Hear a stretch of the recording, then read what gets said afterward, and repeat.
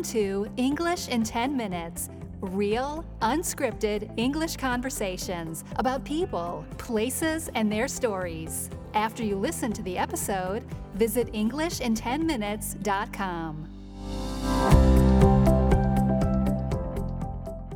As we continue traveling through South America, today Wendy and I are talking about one of the most famous cities in Brazil, and indeed its first capital, which is Salvador de Bahia. And like the cities that we talked about last time, this is a colonial city. It was built by the Portuguese, but it's a city that I think you can't really categorize in this way or any other way because it's really a unique city, not only in Brazil, but in the world.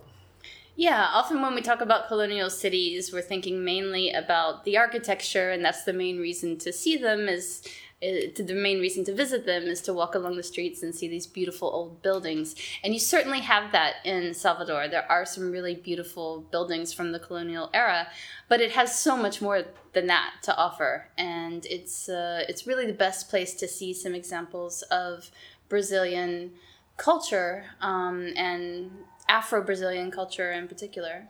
Right. So as the first capital of Brazil, or the Portuguese capital of Brazil, Salvador was a port for the African slave trade. And it's unfortunate, especially as we look back at it now, that Portugal trafficked about 4 million slaves to Brazil. But what's extraordinary is that the descendants of those slaves now make up just over 50% of the population of Brazil. So it's a majority now. Right. And it's something that, again, you might not necessarily associate with Brazil. You wouldn't think that more than half of the people in Brazil are of African heritage, but that is actually the case. And for a long time, it was something that was, kind of hidden and suppressed.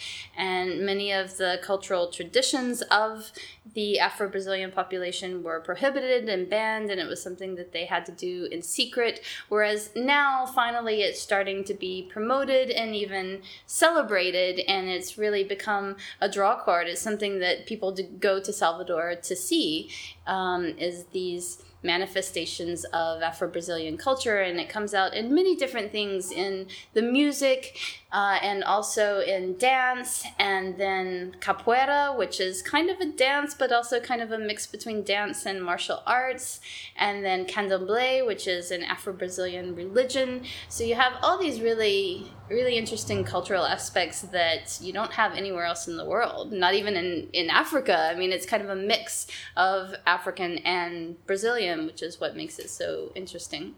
Yeah, definitely. And so we got to see quite a bit of this while we were there. Capoeira, which you mentioned, is a very interesting concept. It's basically half a martial art and half a dance. When people speak in Portuguese and talk about doing it, they use the verb to play. Mm-hmm. They say, we're going to play capoeira. And we saw this everywhere. We saw kids in organized groups doing it in the squares in the city. We went to an old fortress, which is now called the fort, the Capoeira Fort, basically. And there's these groups of Capoeira groups which have premises inside the fort. And then we also saw a performance by an Angolan company of Capoeira performers as well. Yeah, and they were really good. They really knew their stuff. So it was quite a privilege to be able to watch them. And like you said, it is also a grassroots thing where young kids are learning it, both male and female kids. And we saw, it was predominantly men, but we saw some women, adult women who were performing capoeira as well. So it's something that seems to be really popular among the population. Right. So if you've never seen it, basically there are two people. So they're, I guess, opponents in the martial arts sense, but partners in the dance sense. So what they do are these kind of stylistic martial arts movements, and they're not intending to hit the other person, and they don't hit the other person at all. So it's not physical in that way at all. But you'll see them do this kind of slow rhythmical circle kick, for example, and then the other person will duck away from that kick again in a kind of rhythmical dance move. And then this is kind of how it goes. And then often they'll just do cartwheels right in the middle of their performance and things like that. It's really quite captivating to watch. Yeah, it's really beautiful. And yeah, whereas every other martial art that I've ever seen is about kicking or punching or hitting the other person. This is really all about defense and about avoiding the kicks. So it's this beautiful thing to watch where they come really close to hitting each other, but they're not actually hitting each other. Yeah, and so that was something that was really great to watch in Salvador. We also saw and heard a lot of drumming. It's obviously a huge part of Brazilian culture. Basically everywhere we've been is that we hear drumming on the streets so often, and then you can just go and watch people doing it. But in Salvador, that was taken to kind of a new level. The other thing is that we were there at the end of November, and it's about 3 and a bit months until Carnival, and the performers are already starting to practice for Carnival, and then they open this up to the public and you can go watch them practice. Yeah, so Carnival is a big deal in Brazil, as I'm sure most people are aware. And Rio de Janeiro probably has the most famous, worldwide famous Carnival, but you have Carnival celebrations in other cities all around the country as well. And Salvador is another one that has a really famous Carnival, and it has these large drumming groups. Sometimes you can have hundreds of people either drumming or dancing and performing in other ways in one of these groups. And so, yeah, we got to see one of the most famous ones, which is called Olodum. And we went to one of their practices, and you buy a ticket and then you can go in, and I stayed for about an hour and a half, but there were people that were still coming in as I was leaving. So I'm sure that it was going to continue all the rest of the day. And these guys were amazing. They never seemed to get tired. No, they just play nonstop. And after, I don't know, every 15, 20 minutes they break for like 20 seconds, and then they just get right back into it again. And so that was really impressive to see. And it was also interesting to learn that Olodum plays this style of music which they call samba reggae. And the idea is that samba itself originally also came out of this Afro-Brazilian culture, and then sort of got sidetracked or got taken over a little bit when it went down to Rio with European elements to it. And then the people in Salvador felt like it had kind of been taken away from them, and so then they created this samba reggae to be something really more purely from the Afro-Brazilian culture. And so that was interesting to learn that as well. Yep. And the majority of the members of the group that we saw were of African heritage, and you can see that in the colors that they wear as well. Their drums are painted red, golden, and green, which are colors that you'll see a lot in association with reggae, for example.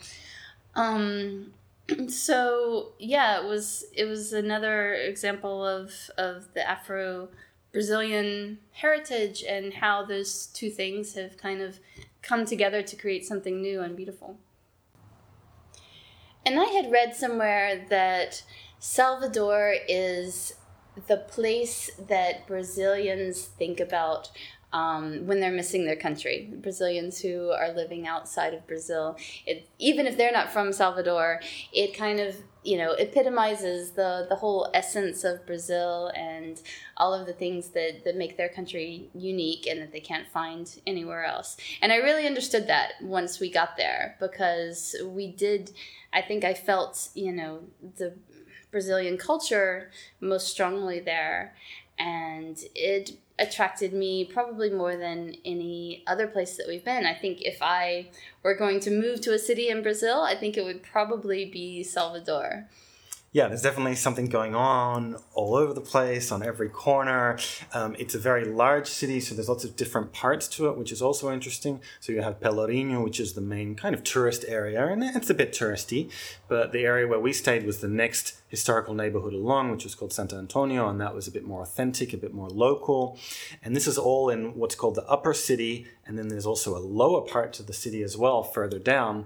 And in between the upper and the lower, there's kind of a jungle that's a little bit out of control, and we saw monkeys. We did see there, monkeys. And they're only stone's throw from the historical center, so it's kind of interesting to see these urban monkeys. But then you can go down, and there's beaches down in the lower city, and there are also some old forts and lighthouses and things like that.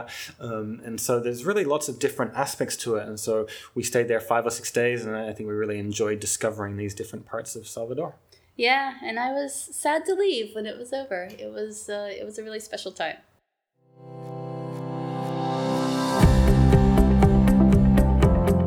Thanks for listening to English in 10 Minutes.